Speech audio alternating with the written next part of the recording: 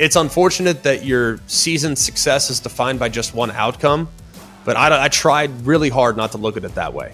They lost to a team that I've said all season long was better than them in their building.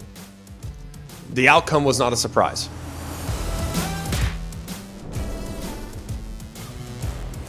Hello and welcome in. It's Always College Football. It's a Monday edition of Always College Football, and we'll structure today's show just like we do any other. We'll have our 10 takeaways from the weekend. Takeaways involving Michigan, Ohio State, Alabama. We'll talk a little bit about the Florida State situation. We will talk a little bit about Oregon and Washington. We'll set the table, and then there have been a lot of head coaches that have been hired already at new destinations. So we'll break down the hires of Jonathan Smith at Michigan State. We'll break down the hire of Mike Elko at Texas A&M, and we will also discuss Jeff Lebby, who's taken over as the head coach of Mississippi State. We encourage all of you to like, rate, and subscribe, if you can, to the podcast, wherever you get your podcast. Whether it's on Spotify, leave us a rating. If you're on Apple Podcasts, leave us a rating, leave us a review. You can subscribe to both. Wherever you get your podcast, subscribe to the podcast and download it every day if you could. We'd love it if we could be with you every day here on Always College Football. I'm Greg McElroy. We have an awesome show. It's one of my favorite shows of the year. We're not just going to set up what happened last weekend, but we'll set the table just a little bit, maybe peek ahead just a little bit with what might be coming as far as coaching carousel and how that thing's starting to spin a little bit. We'll update all the job openings at the moment. There might be more, but at the moment, we'll tell you what's where and a couple candidates to consider at some of the bigger job openings as well. And like we do every single Monday, we're going to give you our top six. Our top six, it probably shouldn't be very dramatic. It's pretty standard. It's 1 through 6, and I'll even tell you who number 7 is as well. So let's not waste any time. Let's kick it off with our rankings right here on Always College Football. We'll start with our top 6 like we do every week. It hasn't changed a whole lot. We've removed Ohio State at the moment from the top 6. That's really the only movement that we have. There isn't a lot. Our rankings 1 through 6 actually were exactly how the committee had them last week. And I would imagine the committee will have them looking a little like this as well. Number 1, the Georgia Bulldogs remain number 1. Those that look at the game this past weekend, looking at the margins, it wasn't a great performance by Georgia, especially on the defensive side, got gashed on the ground. They're still the number 1 team in my eyes. I think they have the highest ceiling. And if they could figure out some things from the edges of their defense and the run defense, they should be just fine. Michigan's at 2, solidified that spot. No doubts whatsoever when we'll break down the Ohio State and Michigan game here in just a minute, but they were exactly who we thought they'd be this past weekend. Washington is in at number 3, up a spot because of Ohio State's absence. Rightfully so. I think you can make a case that Washington's resume is pretty good, but there were moments here in the last half of the season that I still think there's a gap between 1, 2, and then there's 3. I think that gap between 2 and 3 is a little bit bigger than it's been in the past. Florida State is at number 4. They deserve it. They're undefeated. We must acknowledge the results that have happened this season. They have 12 data points, and they've been successful in each and every one. You can say, well, their resume is not great. They didn't look great. Rodemaker didn't look great. All those things, fine. But they're still 12-0. We must acknowledge that. They deserve credit for that.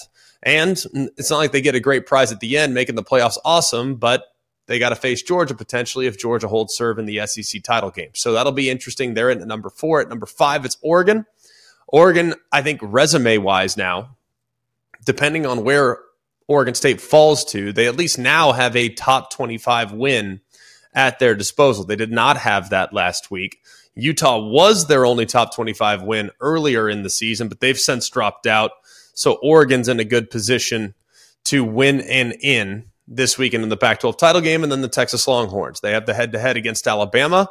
They will, at least at the moment, sit there at number 6. I still think they need help, though. Based on where they're at right now, I think the top 5 are all win-and-in scenarios, but Texas needs help. They need one upset in SEC championship or in the ACC championship. And if you think that Michigan's going to lose to Iowa, I don't agree with that. Oregon and Washington's winning in. Florida State's winning in. Georgia, of course, winning in. And then it becomes very interesting in the event in which there's 2 upsets in conference championship games, then that could open the door for Alabama. If they beat Georgia, that would be 1. If Florida State loses, that would be 2. If Texas loses, then that would be 3. They need 2, I think, to potentially punch their ticket. They'd be in for me at number 7. Takeaway number 1, Michigan is the standard in the Big Ten. We were pretty close on this one with how we assumed it might go. There were more points scored than we anticipated, but at the same time, I thought we kind of assessed how the game would go, some of the keys to the game, and what ultimately decided it. Now, Blake Corum went for 88 yards and a couple touchdowns. J.J. McCarthy, not massive numbers, but some timely throws and very efficient on 16 of 20. And when you look at J.J. McCarthy, we'll start there. We had talked a little bit about whether or not, in the absence of a receiver or a dynamic receiver, would he be able to make the throws? We talked about Colston Loveland. Would he step up? He led the Wolverines in receiving and looked really good in the process. But the throw that J.J. McCarthy made to Roman Wilson shows just how much he's progressed as a player. If that ball was off by just a foot in either direction, it's incomplete. If it's a little bit low, it would have been tougher for Wilson to drag the ball in, but he squeezed that into a window that was no more than 2 or 3 feet wide from about 20, 22 yards away. That was a big time throw, and it was an aggressive throw too. And somehow he's able to fit it in there, and Wilson was able to hold on long enough to preserve the touchdown, even though Denzel Burke obviously tried to rip it out of his hands at the end. It was a bang-bang play, and one that I thought the replay officials got correct. I know that there was some doubt as to whether or not that was a catch, but since it was called a touchdown on the field, I just didn't think there was enough to overturn. So it was the correct call, but it showed just on one play the progress that J.J. McCarthy's made this season, being able to fit those tight window throws between 2 defenders in what was ultimately maybe the biggest throw of the game. Michigan's offensive plan was very interesting. I loved watching it back because if you look at the last 2 games under Sharon Moore, when he was acting as the head coach, they were a little bit vanilla.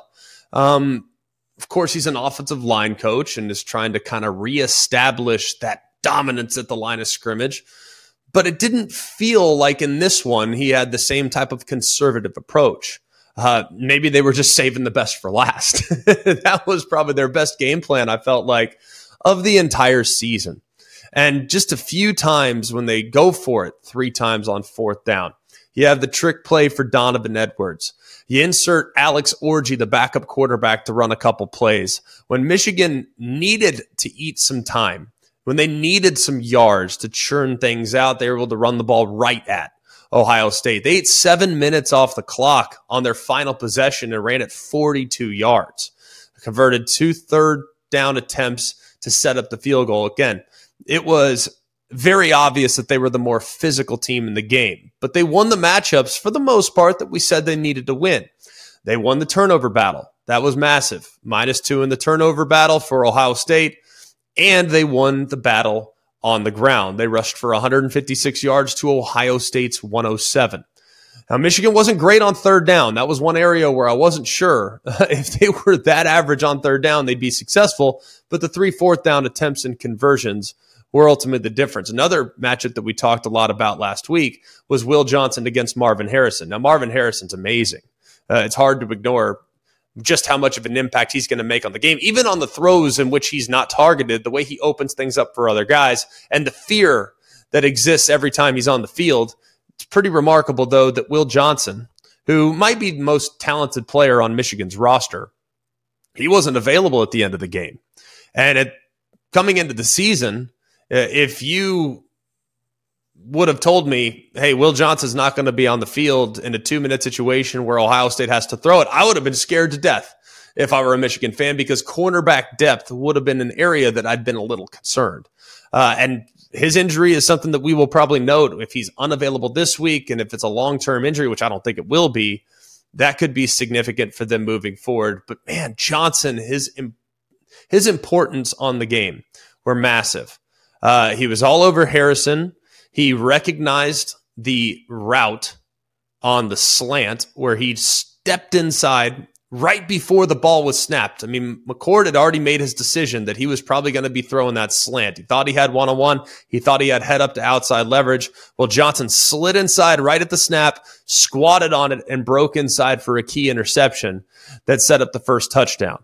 Now, when he left the game, there was a lot of pressure on the secondary to step up, but they were able to do so. And then another thing that we talked about, too, was the pressure that Michigan might be able to apply. And the matchup between the Ohio State offense and more specifically their offensive line against that defensive line in the pass rush. Well, you look at what happened on the biggest play of the game, the final play of the game.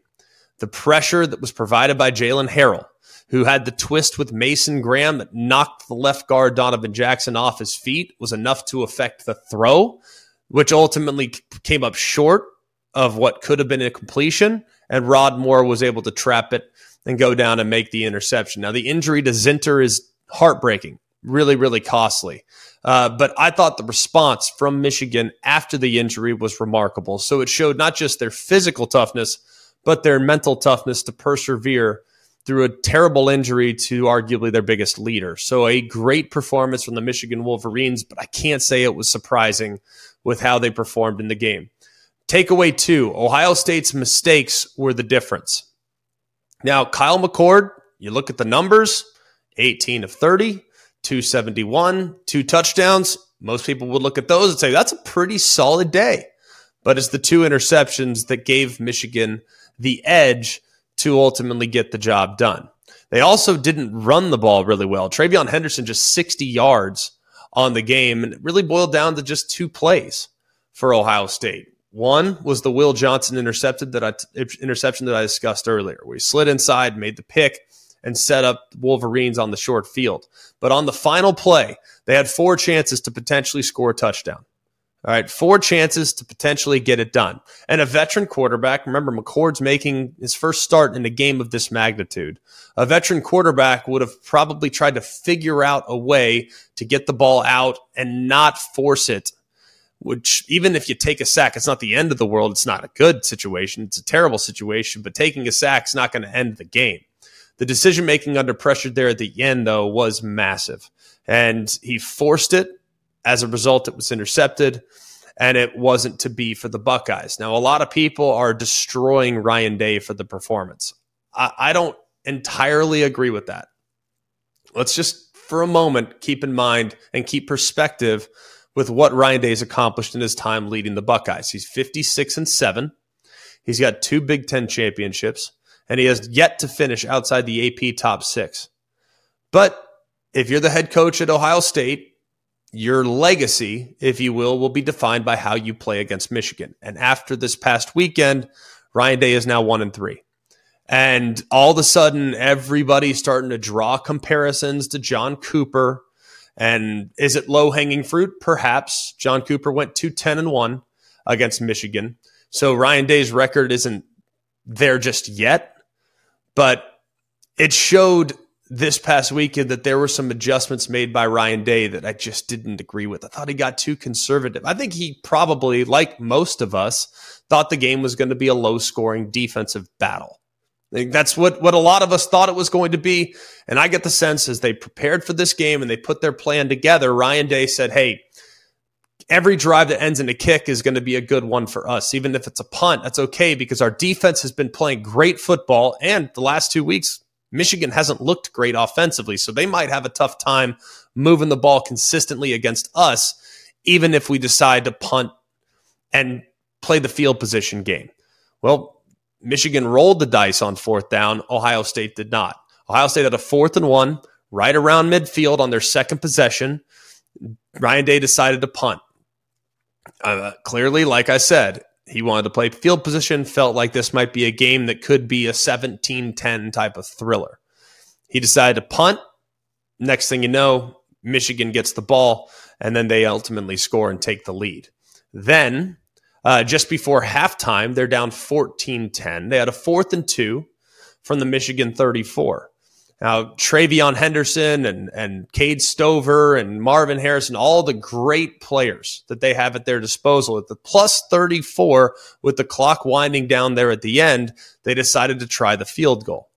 Well, instead, They didn't. They allowed the clock to run all the way down, tried a 52-yard field goal, and Jaden Fielding missed that field goal. So that was another key turning point in the game. So there were a couple decisions where I felt he got too conservative in the game. And hindsight's 2020. I mean, you don't know how it's all going to unfold. Ryan Day didn't at that point. Sharon Moore didn't at that point. No one associated with Ohio State or with Michigan knew how the game was ultimately going to go. But when you have 4th and 2 at the plus 34, with the clock winding down there at the end of half, knowing that your defense had played pretty well all year, it does send a little bit of a message to your team when you decide not to go for it. Not once, but twice there in the first half of the football game. I thought he should have gone for it on the 4th and 1. I thought he should have gone for it on the 4th and 2. Even if they get stopped on the 4th and 2, the likelihood of Michigan going the length of the field and kicking their own field goal was probably pretty slim, especially knowing that the field goal kicking unit has not been ideal this year to begin with. So a 52-yarder was far from a guarantee. I would have been more aggressive in that scenario, and he's definitely taken some heat for deciding to play it conservatively. But I don't think Ryan Day's a bad coach. Everybody all of a sudden thinks this guy can't coach. You can't win the big game. The guy was a field goal away last year. And to be honest with you, a 4-play sequence away last year from potentially winning the national championship. They beat Georgia. I think they go and they beat TCU in the national championship game. So Ryan Day is an excellent coach. Excellent coach. But he didn't roll the dice. And sometimes in a game like this, you have to roll the dice. Is there anything that Ryan Day can do in the next 11 months to make the fan base believe and get them back on board? Or does he have to wait 362 days till this game happens again? Well, they should have an edge going into next year. I know that what does that do for me right now? It doesn't do a lot. Michigan slated to lose 14 guys. And there's a lot of buzz about Jim Harbaugh potentially going to the NFL. And there's a lot of buzz around, what could happen with Michigan as a result of what's gone on this offseason with the Big Ten and the suspension, all this other stuff. So I think Ryan Day just needs to stay the course. They're a more physical team this year. They're a team that's better on defense this year. They have a first-year starting quarterback. And sometimes the first-year starting quarterback is going to make a mistake or two. It happens. So they're going to have more weapons at their disposal next year potentially than Michigan, unless Michigan goes and hits the portal hard, which they've done in the past. So it's unfortunate that your season success is defined by just one outcome, but I tried really hard not to look at it that way. They lost to a team that I've said all season long was better than them in their building. The outcome was not a surprise. At least it wasn't to me. Takeaway number 3. There is no such thing as an ugly win in the Iron Bowl. You take it and run. Now, some wins are prettier than others in the Iron Bowl, and there are some wins that are a little bit less stressful, and I'll put my crimson-colored glasses on for a moment. I wanted to jump out of the booth in Atlanta when the snap went behind Jalen Milroe.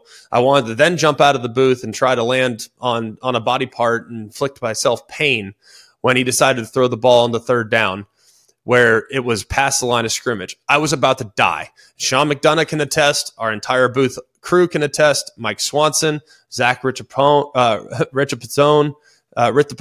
our spotter, our A1, our A2, everyone on the headset. There were curse words. There were things thrown. There was frustration. I was about to freaking lose it. And then a miracle happened. But sometimes you just have to live that way. So I'll remove the crimson color glasses now, and we'll discuss the game and what exactly went down.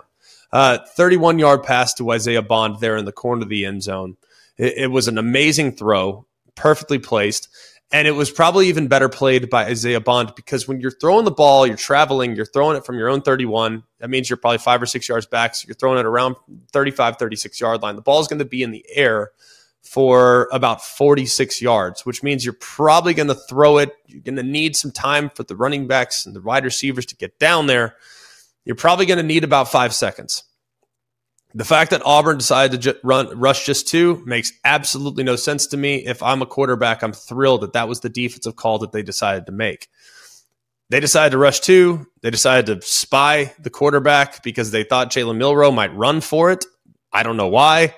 And they decided to play soft zone and kind of picket fence there in the back of the end zone. But you're not going to allow the receiver is going to be covered when you throw the ball. He has to separate with suddenness to create the separation, because if the ball's in the air that long, even a window that was open initially is going to close. The defenders are going to recover. So it was excellent job by Isaiah Bond separating at the right time, at the last possible moment, to create just a little bit of space between him and the defender to reel it in there in the back right corner of the end zone. Now, some people have said it was a push-off. Some people would have said, well, it could have been OPI. Understandable. At the game, there were a number of missed calls throughout the game. I thought it was really not a well-officiated game whatsoever. So such is life. And if it comes down to the last play of the game, you never want to leave it up to the officials.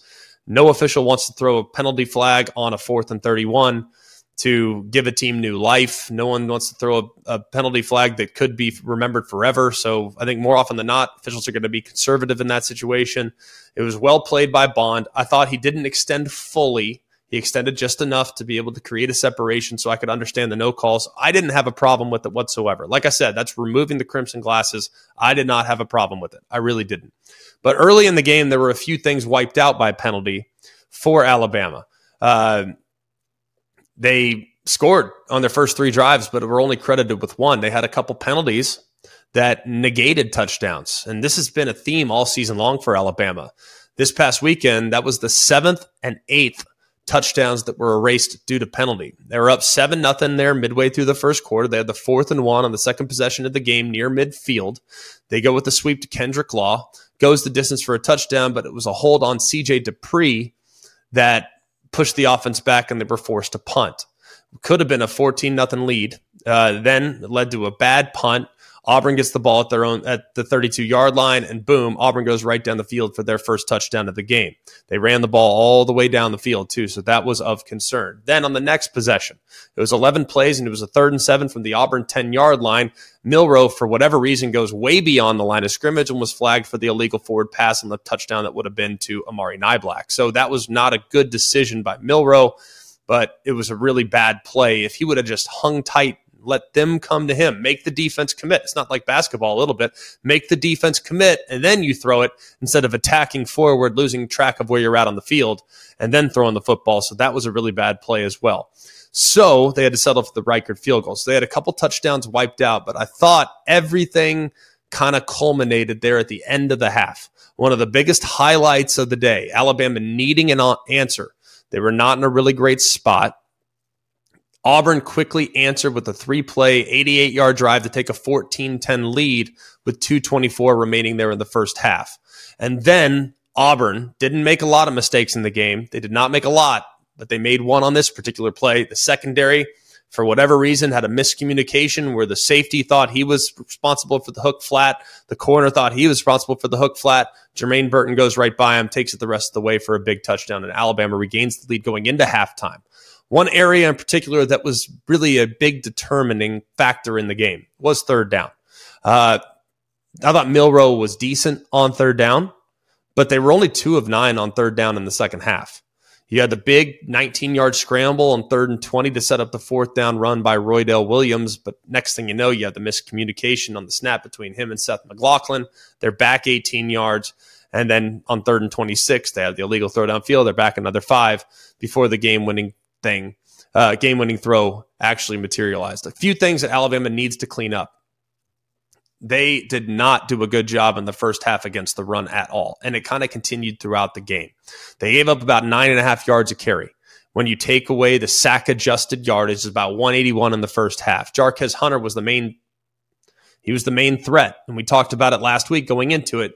Jarquez Hunter is the guy that has to have a big game if Auburn's going to make this thing interesting. Well, in the first half, 10 rushes for 80 yards. He was legit and played great. And there were 10-plus yard rushes by 4 different Auburn players. They also can't allow big plays because if there's one thing Georgia can do well, and all the teams that they might face down the road, they can do well, they can all manufacture big plays. That's passes of 15-plus yards and rushes of 10-plus yards. That was huge. They give up 10 big plays in the game, 3 long passes and 7 long runs for 73% of the total offensive yards surrendered. So Alabama's got to clean that up as well, but survive and advance, especially when you're injured in hair. But Alabama will now set their sights on the Georgia Bulldogs, who did look a little susceptible in their performance last week against Georgia Tech. Do you think the close win against Auburn will hurt them in the rankings? Like, will they stay 8 and have Ohio State in front of them? It'll be interesting to watch that. I think Ohio State and where they drop is going to be one of the most fascinating discussions that we'll have on Tuesday night's show. How far should they drop? The committee has obviously recognized how good their resume has been. So with the resume being as strong as it is, will that be beneficial to Ohio State? Potentially. I think Ohio State will move to 8, but I don't know for sure. The committee has shocked me multiple times this year, and it wouldn't be surprising to me at all if I'm shocked on Tuesday as well. Have you ever dreamed of hitting the road in your very own customized Mercedes-Benz Sprinter? Follow college football all season long by hitting all the biggest games in college football's most celebrated stadiums. At ESPN, we dreamed that dream, and with the help of Mercedes-Benz, we made it happen. This year, our very own Jen Latta has teamed up with Mercedes-Benz designers to create a road-ready, fully functional, state-of-the-art podcast studio on wheels. The ride is pure Mercedes-Benz with all-wheel drive and the latest driver assistance, safety, and tech. The podcast studio must be seen and heard to be believed. A spacious and chill conversation space with mics, camera, and mixing board to capture the action. On board, Jen Latta will be interviewing some of the biggest names in college football. All points to Mercedes-Benz for always bringing some extra. Out back of the Sprinter, they're innovating, pushing the science of the tailgate, complete with grill, cooler, TV monitors, and more. This is hashtag van life meets the fan life. To get an inside look to this one-of-a-kind, blow-your-mind collaboration came together, visit mbvans.com/sprinterlabs. The Mercedes-Benz ESPN College Football Podcast Sprinter coming soon to a game near you. Hey, college football fans, I'm going to let you in on a little secret that will help you win game days this season. Eckrich smoked sausage. You're probably asking yourself, Greg, could it be that easy? Absolutely it is. Eckrich smoked sausage is crafted with a perfect medley of spices for a truly rich, savory taste. They are delicious all by themselves or in any recipe you can dream up. If the word recipe sounds like a lot of work, don't worry. Visit Eckrich.com for dozens of simple, mouth-watering recipes, making your tailgate prep a stress-free event. So there you go. Eckrich smoked sausage is the secret to winning game days. You can thank me later. Visit Eckrich.com for more. Takeaway number 4, Florida State did what they had to do. They overcame that 12-0 deficit, and it wasn't pretty. But they found just enough plays, especially in the run game, to pull away late. And the defense, I thought, did a pretty dang good job of containing Florida's offense, even though there were some moments that were certainly left to be desired. I thought the defense in the fourth quarter, they held the offense, the Florida Gator offense, to negative 15 yards. They gave up 232 total yards, only 86 through the air. So even though early in the game, they kind of struggled, and Florida was off to a really nice start on third down, especially. They had converted 5 of their first 6.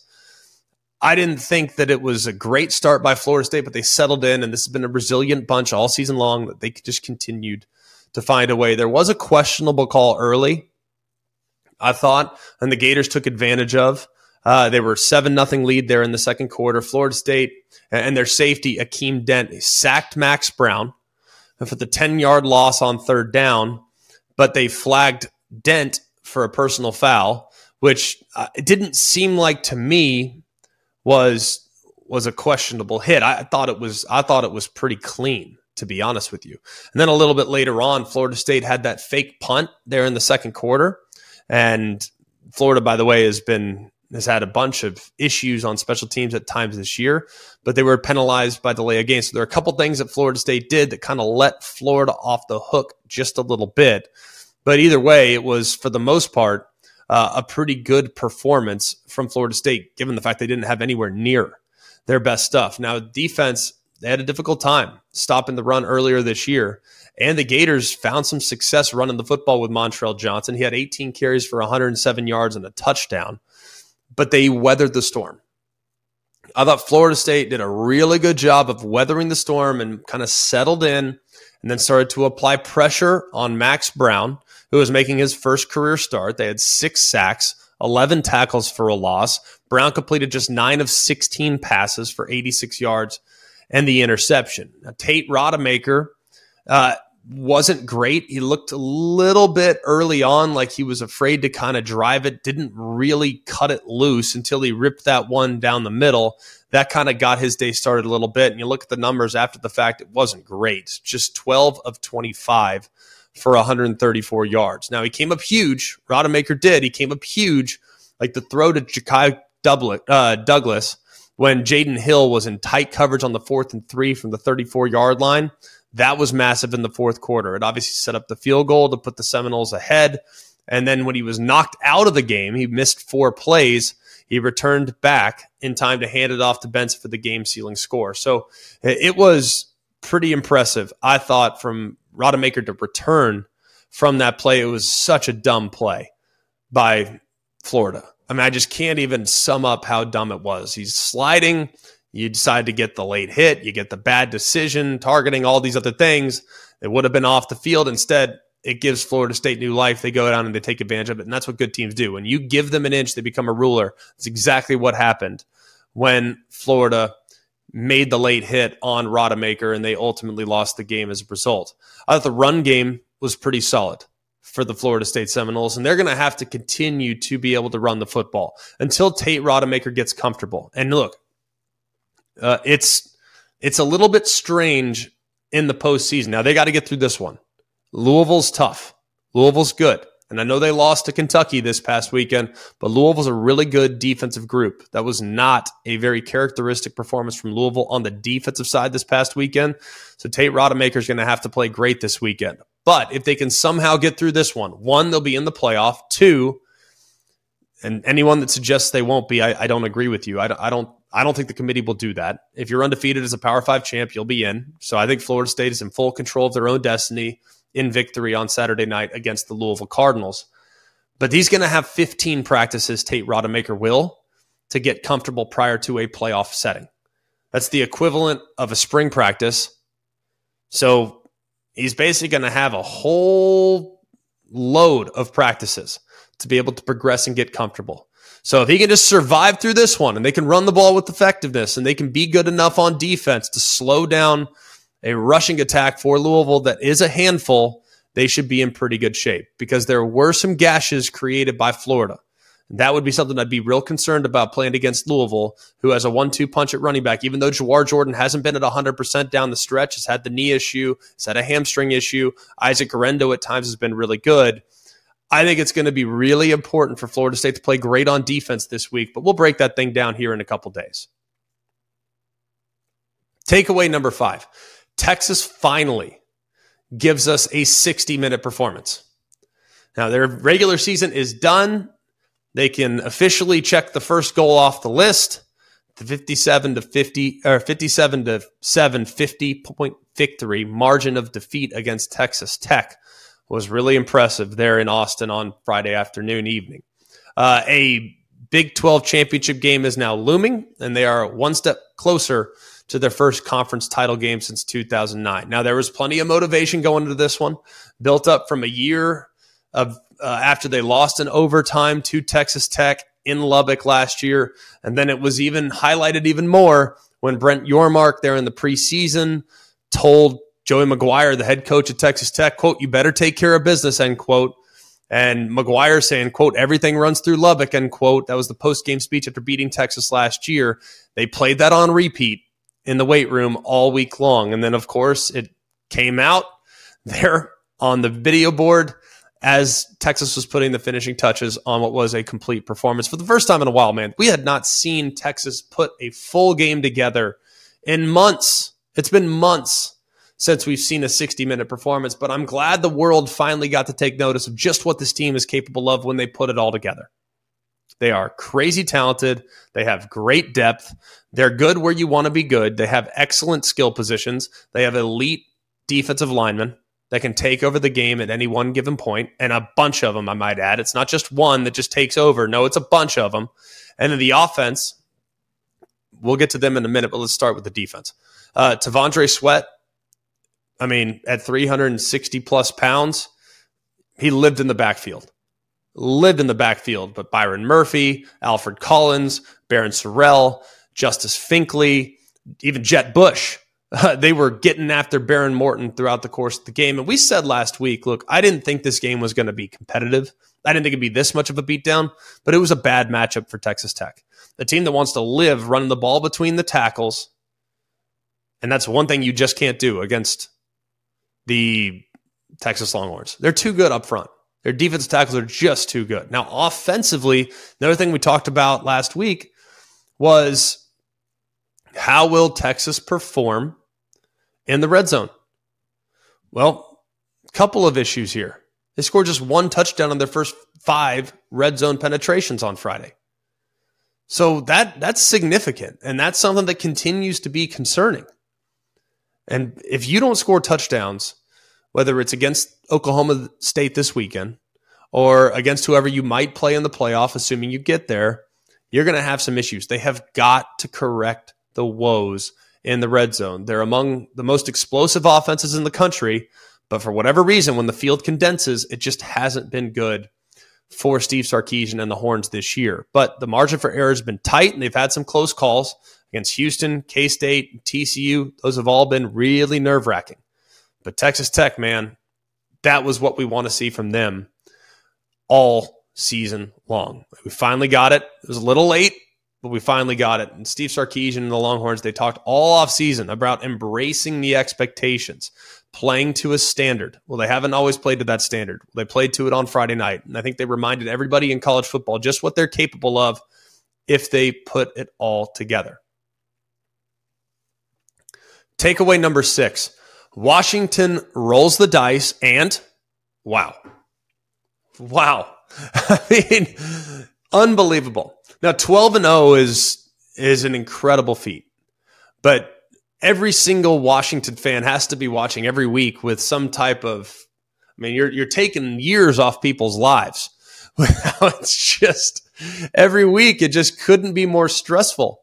Absolutely could not be more stressful. They're the only team, though, to go undefeated since the Pac-12 expanded to a dozen members back in 2011. So credit to the Washington Huskies for getting the job done. They are, I think, as gutsy and as difficult to play against. It can beat you in so many different ways. But I didn't anticipate this one going down to the wire. I thought it'd be close. We talked about the fact that it could be close and that Washington State actually matched up pretty well against Washington. But Washington ultimately just had a little bit more, but really came down to one play. It was probably the boldest decision of Kalen DeBoer's coaching career. And it required a lot of, I guess you could say, creativity, ingenuity, something that was set up over the course of the game. And I had read some of the clips after the game, and I didn't get to watch it because I was getting ready to go on the air. And I didn't get to watch it live, so I couldn't wait to get back because everyone's saying, oh my goodness, what a bold roll of the dice and all these other things. So I was so excited to get back and watch the tape. My goodness, they set that thing up from the first play of the game, they were setting that thing up.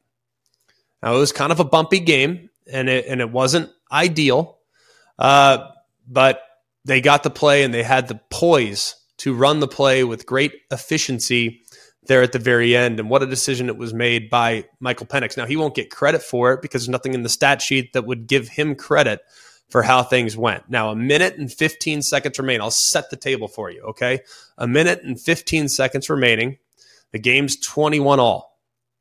Washington has a 4th and 1 at their own 29-yard line. Now, at first, they were in a punt formation, and they tried to get a freebie by getting Washington State to jump offside. I'm sitting there thinking, all right, well, take a timeout. No big deal. No. That's it's not. They called timeout thinking, all right, they're just going to punt it. No, that's not it. They were going for it.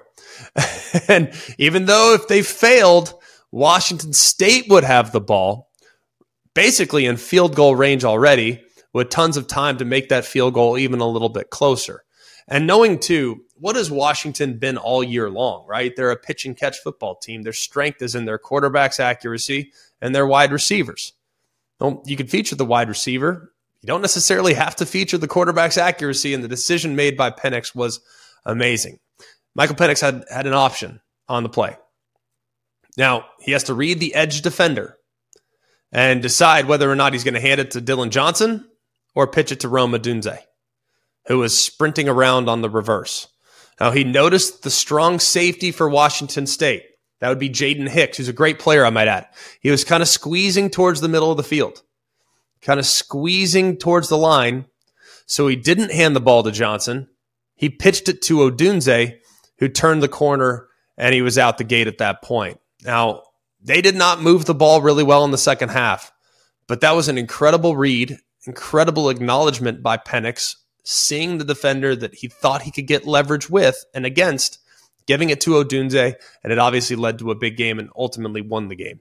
Penix did an amazing job on that play. I just can't stress that enough. Now, the Huskies, they're in the second half of the season. They got to figure a few things out. Offensively, Jalen McMillan, who's excellent, but he's been in and out of the lineup because of injury. Jalen Polk has all of a sudden had some inconsistency catching the football. The stats the last few weeks have not been great compared to what they were early, but they have become just a little bit more balanced. They still, though, have not been able to consistently run the football, just 3.5 per carry against Washington State this past weekend. So they'll have their hands full this week against Oregon. My goodness, what a gutsy call by Kalen DeBoer to get the job done. Unbelievable decision and execution. Do you think Washington, having won 6 of their last 8 games by single scores, do you think that will benefit them kind of maybe if they beat Oregon and into the playoffs, or is it kind of just coming to a head before this Pac-12 championship game where it's finally going to catch up with them? Well, I mean, all you got to do is win, right? Just win. Doesn't matter if it's by 1 or 100. They've found different ways to win. I think the variety with which how Washington has won is really impressive. And I know some people, if you're not blowing teams out, it's like, oh my goodness, they're flawed. Fair enough. I don't disagree. There are some things that Washington can do better. I completely and totally subscribe to that idea, because even in the game in which they weren't winning by 1 possession, it was a game in which they gave up 42 points and 500 plus yards of offense to USC. So there are flaws on that team. They are imperfect, but they're 1 win away. And against a team they've beaten already. Now, they're a heavy underdog coming into this game, but maybe that will work in their favor going against the Oregon Ducks, who seem to be clicking in all the right ways. Let's go to takeaway 7. I think Oregon's defense needs a little more love. Their offense has been getting plenty of love, which is deserving. And we'll talk about that here in a minute. But you got to love how Dan Lanning, leading up to the game, whether it was on the boards in the locker room, the video screens in the locker room, they were showing the Ducks losing the 31-10 lead there in the second half. It was poor tackling, mistakes in the kicking game, bad decisions, poor execution. You name it, they did it there in the second half against Oregon State a year ago. And we had kind of laid it out in this game saying, I wonder if Oregon State's going to use a ball control type of approach. That was what we thought would be their path to victory.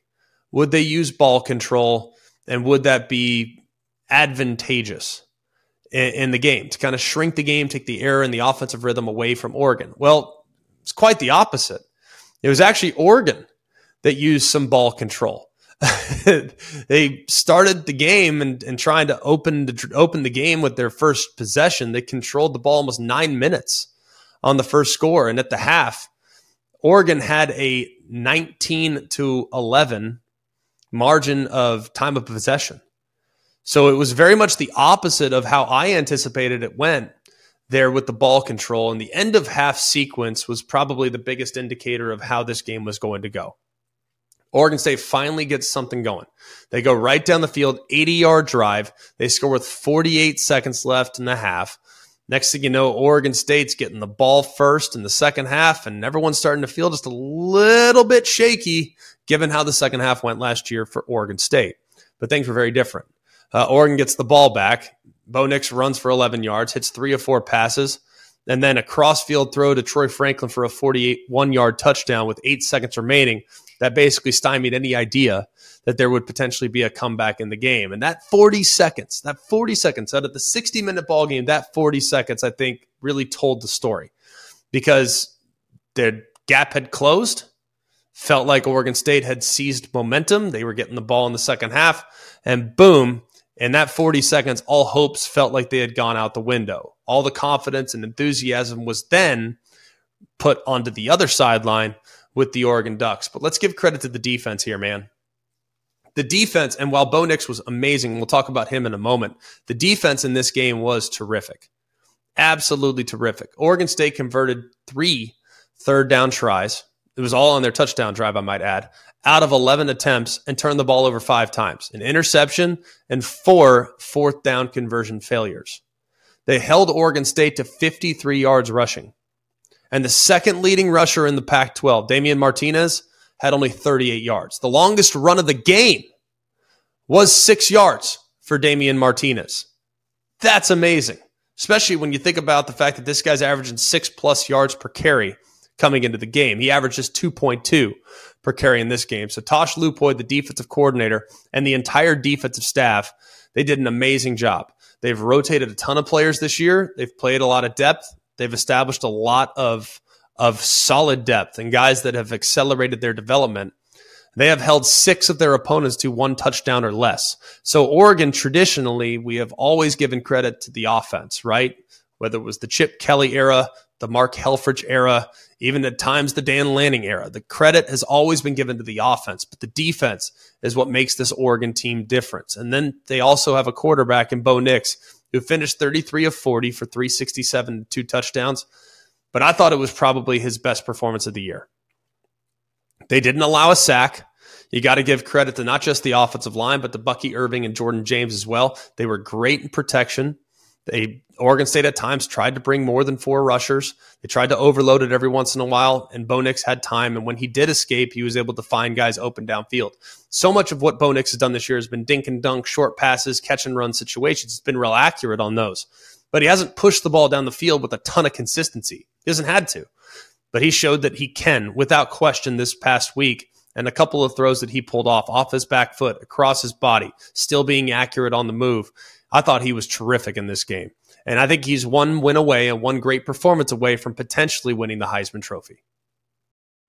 We all know breakfast is an important part of your day. But sometimes when you're traveling for business, you end up staying at a hotel that doesn't offer any. You know what happens? You grab a cup of coffee and skip the meal entirely. We've all been there. But if you book a room at La Quinta by Wyndham, you can enjoy their free Bright Side breakfast featuring delicious baked goods, fruit, eggs, yogurt, and waffles. And really, who doesn't want to start their day with a fresh, hot waffle? Tonight, La Quinta, tomorrow you shine. Book direct at lq.com.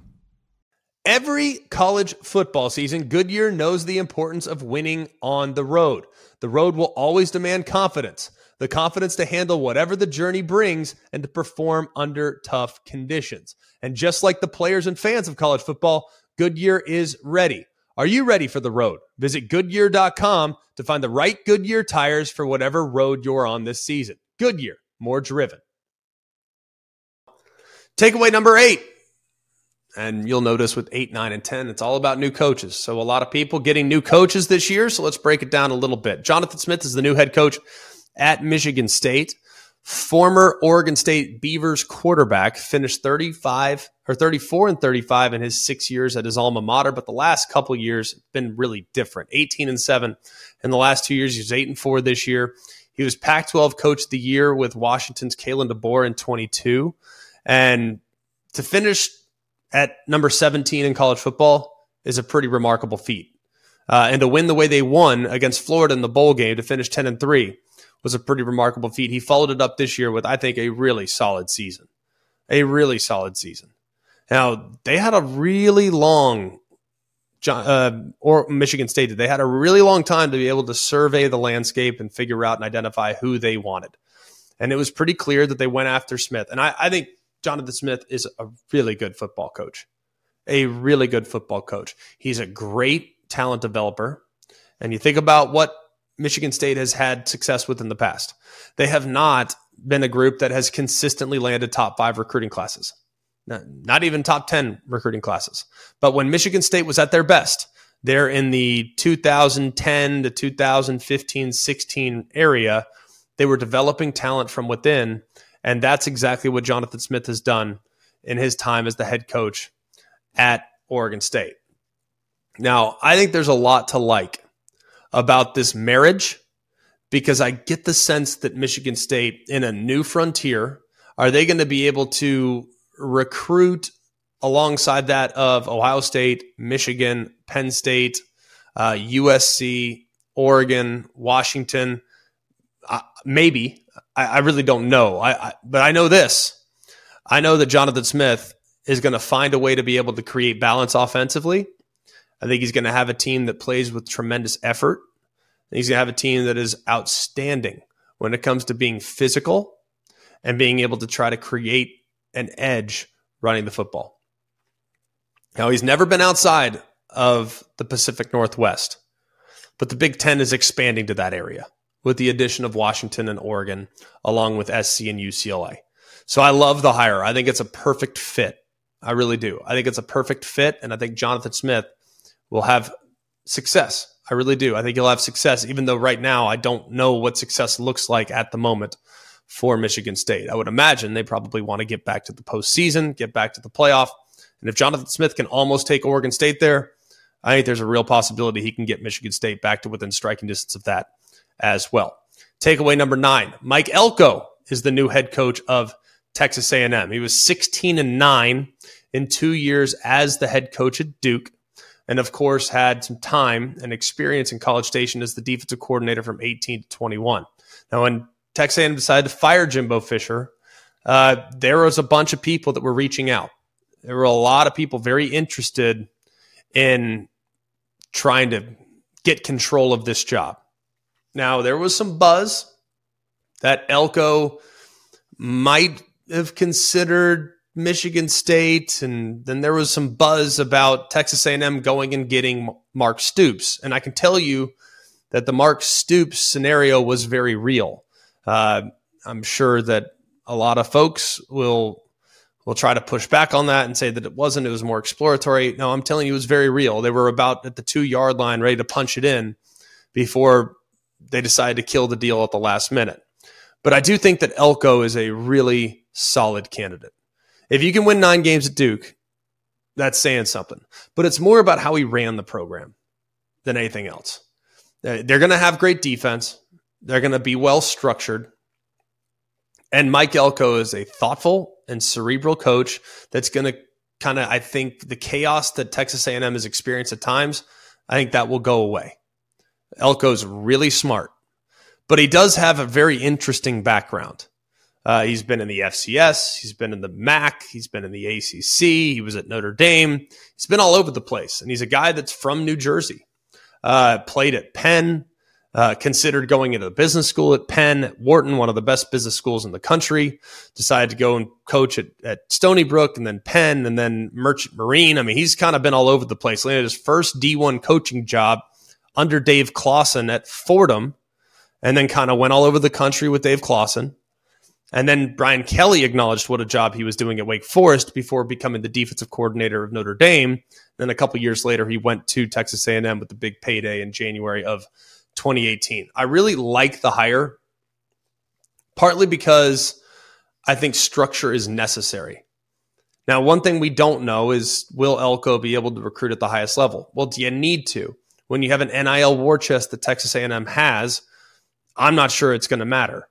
I mean, yes, he has not run a program of this magnitude before, but I think structure is necessary and the recruiting will take care of itself because of the NIL support that he has at Texas A&M. But this was really close to becoming Mark Stoops, and there at the 11th hour, that thing broke down. It opened the door for Mike Elko. There were other candidates too, big-time candidates. I won't tell you who they were, but you can look elsewhere. Billy Lucci, who covers Texas A&M for TexAgs, go check out his timeline and go look at some of the candidates that were potentially involved here. Every single person that he listed is rooted in fact. They were on the short list here, but Texas A&M decided to go with Elko, which I think is a real testament to what they believe that Elko can be. He's a great, great, great football coach. Now it's just about, can he run a program that's at the top of the college football world in a conference that's going to get increasingly more difficult with the addition of Texas and Oklahoma. And speaking of conference being difficult, let's go to takeaway number 10. Jeff Lebby is the new head coach of Mississippi State. Now, according to my sources, this is going to come down to one of two people. It's going to be Jeff Lebby or John Summerall. John Summerall is the head coach of the Troy Trojans. Now, he'll be the 5th full-time head coach at Mississippi State since Dan Mullen left in 2017. Now, this is the first year after 13 consecutive years of going to bowls that Mississippi State will come up short. Now, Dan Mullen and Mike Leach, to an extent, kind of set expectations by getting all the way to the number 1 ranking back in 2014. And Jeff Lebby, whose background is with Baylor from 2008 to 2016, used variations of the offense with Art Briles that is really effective and has kind of added and subtracted to that from the time that he left Baylor in 16. He's since worked with Josh Heupel and Lane Kiffin, two of the more prolific offensive minds in this generation of college football, and has had success at Ole Miss, Baylor, and UCF before. Now, you look at what he's done this year. The Sooners have averaged over 500 yards of offense and 43 points a game. That's pretty dang good. In their final year at Ole Miss, they won 10 games and reached the Sugar Bowl. So Jeff Lebby's accomplished an awful lot as an offensive coach. Now he gets a chance to run a program. A couple questions that I have. One, toughness.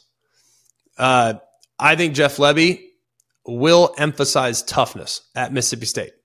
I think that is of the utmost importance. Because when I think back to when I was playing against Mississippi State, or when Dan Mullen had them rolling there in the mid-2010s, they were as tough and as physical and as blue-collar a team as you might find. Now, Dak Prescott, of course, went on to be a franchise quarterback in the NFL, so it's nice to have that going on the offense, but this was a team that ran the football and a team that was extremely stout in the front seven defensively. They also had Todd Grantham, a defensive coordinator that would blitz you on every single down if he could. So I think it's going to be very important for Jeff Lebby to get his defensive coordinator hire right, because he's going to run the offense and they're going to score points. This is an offense that is designed to create a lot of issues, and we've seen it installed at Tennessee. We've seen it installed, obviously, at Oklahoma. We've seen it installed in some ways at Ole Miss. It's an offense that is very difficult to defend. So I think he'll be very attractive for offensive personnel that are considering staying in state. There's a lot of talent in the state of Mississippi. I think he'll be great as far as creating offensive firepower, but will they be able to do enough running the football, which is what Mississippi State has traditionally hung their hat on, and will they be able to do enough on the defensive side to make this team a little bit more competitive? I think it's a good hire. I'm excited to see what Jeff Lebby does. I'm especially excited to see how things will go with how he puts his staff together. Before we close, we'll tell you a little bit about the coaching carousel that's really starting to wind up. There are some really big fish that will not move just yet. I'll just tell you that there is a lot of thought in coaching circles that there could be some massive job openings, and we won't necessarily go into that at the moment. We won't speculate. We'll react in the event in which some of the big jobs come open because of the NFL and other things. But there are some big fish that are not currently listening to overtures because of the possibility of some other massive openings happening because the NFL targets a head coach in college football, what have you. So just let you know, there could be some major dominoes that fall here in the next couple of weeks, but some that already have. Houston is open. Dana Holgorsen was relieved of his duties. Where do they go from here? Remember, this is the largest school in the 4th largest city in America, and one that has 47,000 students. Okay, Houston's in the Big 12, and they have arguably the most talent in their own backyard as just about anybody. I mean, just the city of Houston. If you recruited that alone by itself, you might be able to put together a national championship contending roster. That's how talented the city is. I think this will go in one of 3 directions. I would expect it to be Willie Fritz at Tulane, who has 200 career wins, and of course beat USC last year in the Cotton Bowl and has done a great job with Tulane the last couple years. But he also has a lot of clout in the state of Texas.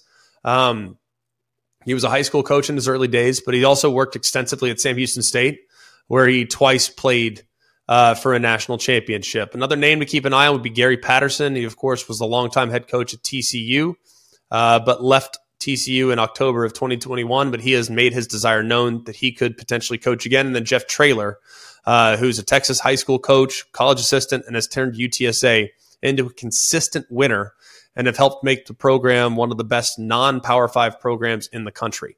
Indiana is also open now. Tom Allen, he had Indiana rolling for a couple years, and there was a 2-year stretch there where Indiana was 11-5 in the Big Ten. But even though they were playing, by the way, in the Big Ten East, they finished number 12 in the country in 2020. But when NIL came into play, they just didn't have much of a plan.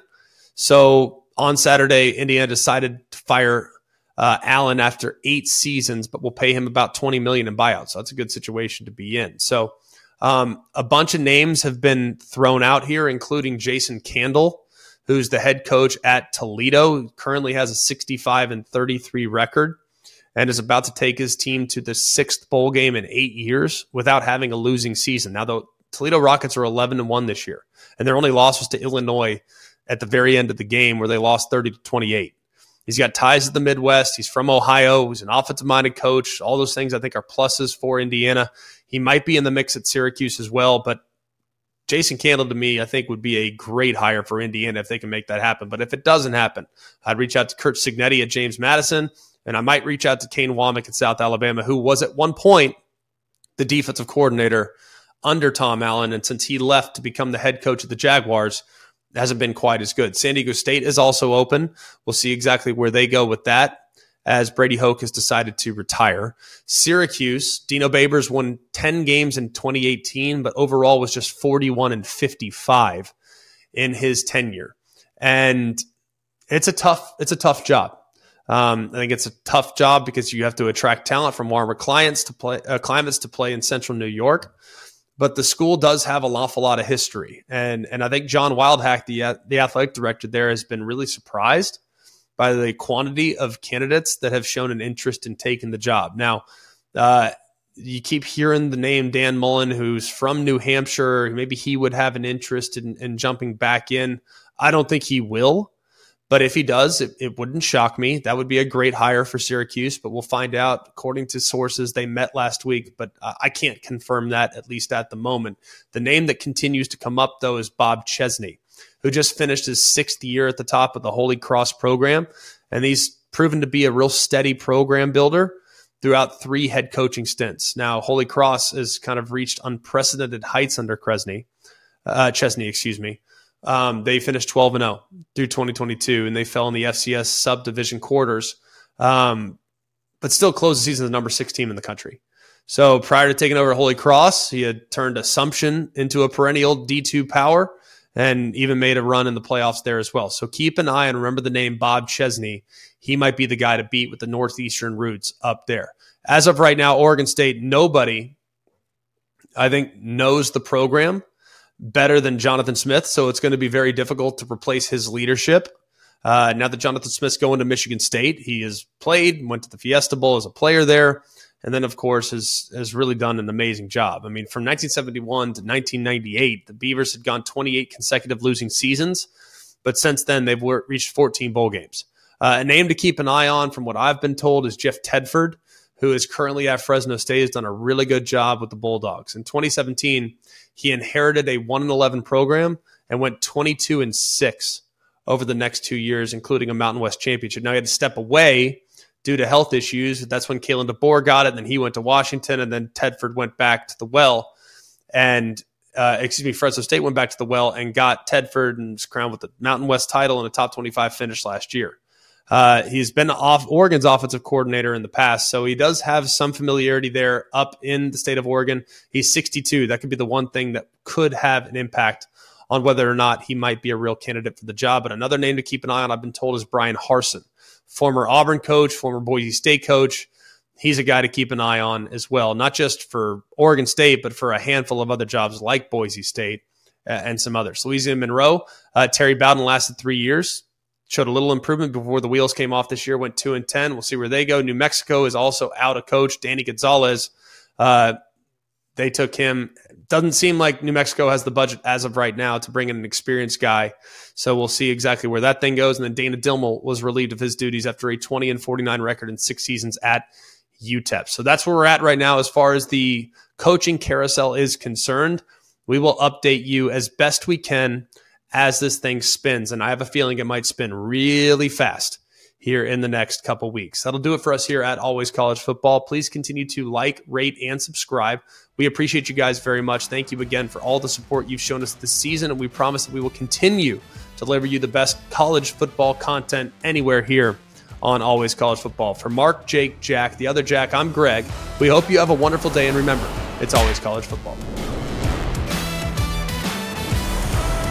Hey guys, it's Greg McElroy. Thanks for watching Always College Football. Make sure you like, rate, and subscribe to ESPN's YouTube channel and wherever you listen to your podcasts.